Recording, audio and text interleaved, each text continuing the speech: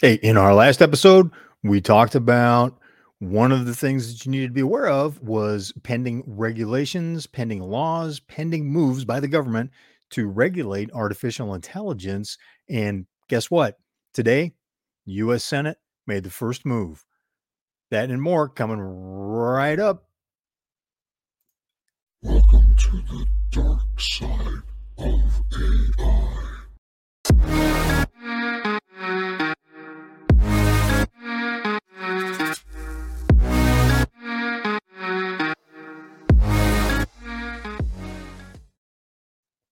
Hey, welcome to Wolf's Watch. I'm Wolf, and this is 21st Century Television, live and interactive. Got to tell you, I was surprised that it was announced today because usually things are announced on Fridays that are meant to be kind of skipped through the news cycle because it goes into the weekend. No one's really paying attention. Two pieces of legislation were introduced today in the U.S. Senate to regulate artificial intelligence. The first is allegedly intent. I'm saying this because I haven't read the text yet. Allegedly intended to help U.S. citizens with transparency of what the government is doing with artificial intelligence, requiring, for example, to notify you that a service that you're accessing through the U.S. government is utilizing artificial intelligence in some way, explaining what that is. Second part of that is to require a mechanism for people that are affected by decisions that artificial intelligence programs are making on behalf of the federal government, that those decisions can be appealed. So apparently, right now, if an artificial intelligence were to automate a ruling, say a regulatory ruling against you, you would not have any means of appealing that, allegedly, based on what was said. Don't know what that is, but it's to clarify that, to say, hey, look, there must explicitly be a process by which you, if say you were affected negatively by an outcome from an AI that the government was using, could appeal that to the government. Second piece of legislation is creating a new agency to assess the effect of AI technology on competitiveness, where the U.S. is with regard to other countries, particularly in with regard to China, from a national security standpoint as well as a technology standpoint. So this will be making AI a national security issue.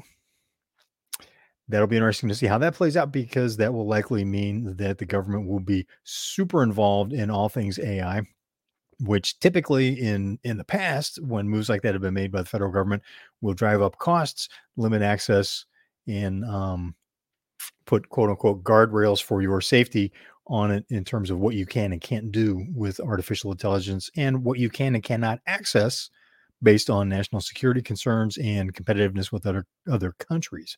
So it'll be interesting to see what the actual text of these bills are, and to get a better understanding of what's the actual impact potentially for you. These are the kinds of things, as a business owner, as CEO of your business, that you need to be aware of so that you can assess the risk, and with your team, lead them through the okay, what if?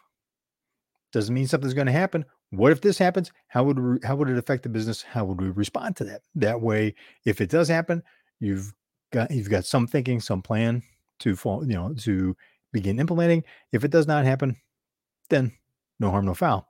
You've at least thought through what could happen. And my experience with that has been, you will find that there are other opportunities that come up in things that you can do, opportunities you can seize in the marketplace, services you can offer based on the conversations around those what if scenarios.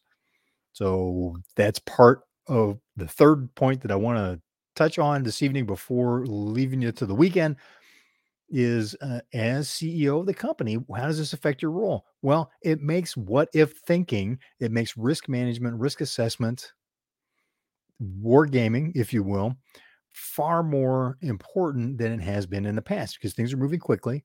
The stakes are high for you and your company and the people that work for you, the communities that you serve with your company. Stakes are high to be sure that you are in a position to thrive, not get run over by the changes that are happening, because of this new technology that's now being deployed. Are you doing that? Have you done that in the past?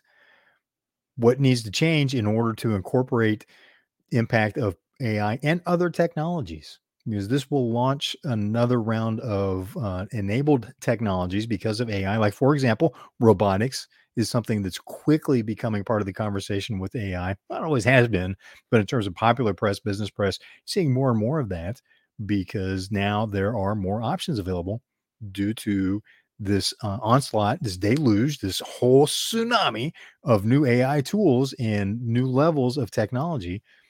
Right? We saw a huge change with one of the tools, ChatGPT, when it went from ChatGPT 3.5 to ChatGPT 4. Radical improvement in performance.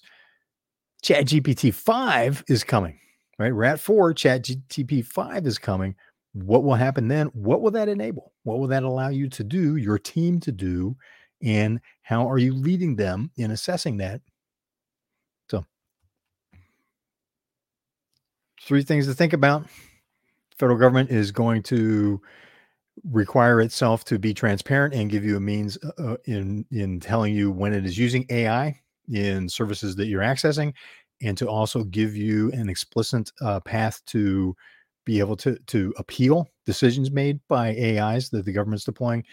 Second thing is federal government is creating a new agency to assess the impact of AI on U.S. competitiveness, or actually to look at how competitive is the United States compared to other countries, specifically with respect to China from a national security standpoint, in keeping up globally and maintaining global leadership in this technology, and other issues that are yet to be determined.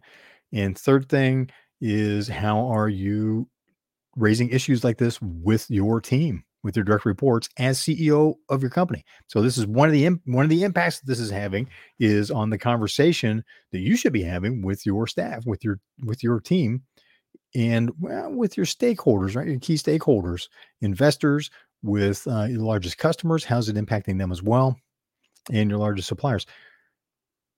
Need to have that worked into your conversation with those groups. And if you are not holding those kind of conversations, you need to start.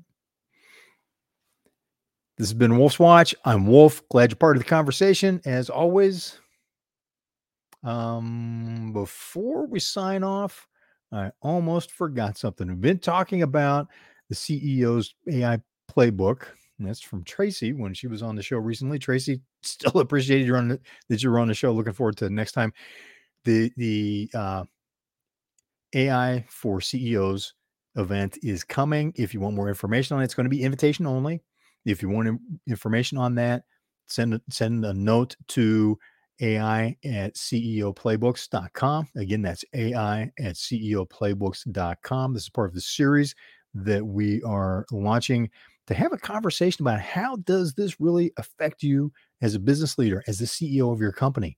Not the technology, not learning how to engineer prompts for ChatGPT. That's fine. You probably, if you're not, need to dabble with that at the very least in order to be exposed to it and have more familiarity when talking with your team as they're using it for your business. That being said, it's like, what's the actual, not a technical conversation, but the actual conversation that you need to have as a CEO, what the information that you need, the things you need to be aware of, how it affects your role as CEO. That's what the conversation is with this event series. It's going to be a series. The first one is going to focus on what questions should you be asking? How does this affect your bottom line? And there will be one more surprise, plus surprise guests to speak and do live Q&A along the way. So that's AI@CEOplaybooks.com. One more time, AI@CEOplaybooks.com. Shoot a note to me there and say you want to be included, that you want to have an application sent for you to get an invitation to the event. And be more than happy to have that conversation with you. This is Wolf's Watch. Glad you're part of the conversation, and I look forward to seeing you on the trail.